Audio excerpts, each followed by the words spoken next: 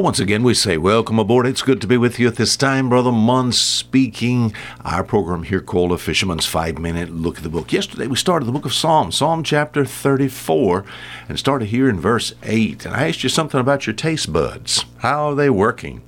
Well, if you're getting old like me, not as good as before. But looking at this in sort of a spiritual way. As far as taste is concerned, we looked at a number of things yesterday. You know, as far as taste buds is concerned, you have over 10,000 of those in your mouth. You know, we think about your tongue, the roof of your mouth, the top part of your esophagus there. 10,000 taste buds. I wonder how many spiritual taste buds we have. My text says, "Oh, taste and see that the Lord is good."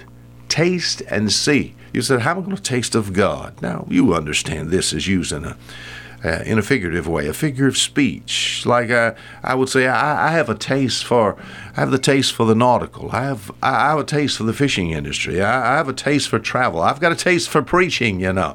That doesn't mean I lick those things or put them in my mouth. Oh, taste and see that the Lord is good. I want to see if God can use me this week to maybe encourage you to, yes, taste and see that God is good. Oh, taste and see that the Lord is good. Thinking about this, I guess this word taste used numerous times in the Bible. It's first implied in Genesis chapter 3 and verse 6. And of course, you know, there's Eve there, and she's looking at something she should not look at. And she looks at something and she sees that something is good for food. I know, what is that? All right. A lot of times when we're looking at a fruit tree, or we looking at something maybe on the table, looking at something in the store, and we look at it, and I'm saying, yes, your eyes, but I'm saying also those little bumps on your tongue, you know. You can almost taste that you're looking at. And as far as Satan is concerned, I'm sure he made a tree of knowledge of good and evil as far as that fruit is concerned. I'm sure he made it look, what? Tasty. Have you seen things that were tasty, and though you were just looking at it, you still wanted to, you could sort of taste it in your mouth. I've had people tell me that about pieces of candy products, or maybe other things that's sweet. I can just taste it, Brother Munn. It's not even in my mouth yet. It's first mentioned, the word taste is first mentioned in the book of Exodus chapter 16 and verse 31, and it talks about manna, you know, that God gave to the children of Israel to keep them alive in the wilderness. And it says concerning the manna, though the little wafers was made with honey.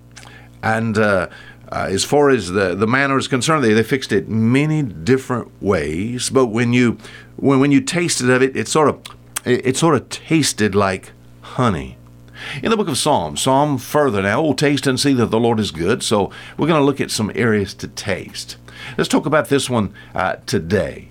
It says in the book of Psalm 119, verse 103, it says, "How sweet are thy words unto my taste, yea, sweeter than honey to my mouth." All right, tasting of the Word of God. The Word of God should be sweet to us. Now, here on this program, and also the mission church that I'm involved in, the Fisherman Baptist Church here in the port of Bon Secour, Alabama. Here on this program, as well as other areas that I would go, I would make much, and I do make much of the Bible. I believe it's pure. I believe it is accuracy. I believe it is power to change, power to comfort. I believe it is preservation. Everyone should have a copy of the Word of God. We ought to read it. We ought to hear it. We ought to preach it, and we present it many times. But you know what I've found? I found most of the time, seldom, is it ever eaten? Is it ever taken in? Now, people give great respect for the Word of God and preaching. And with me, I've been in similar situations where I've been listening to preaching. I said, oh, that's good preaching. Oh, that's good preaching. You know, we hear it with our ears, but we're really not tasting of it. He said, "How sweet are thy words unto my taste." In other words, he took it in. I don't know what you're talking about, preacher. People say, what do you mean to take it in? Well, it's like this. You know, I have preached a message before from the pulpit, and I've had people sort of go out, and as they go out the door, I've had preachers say, "Brother Munn, I'd like for you to preach a message sometime on so-and-so."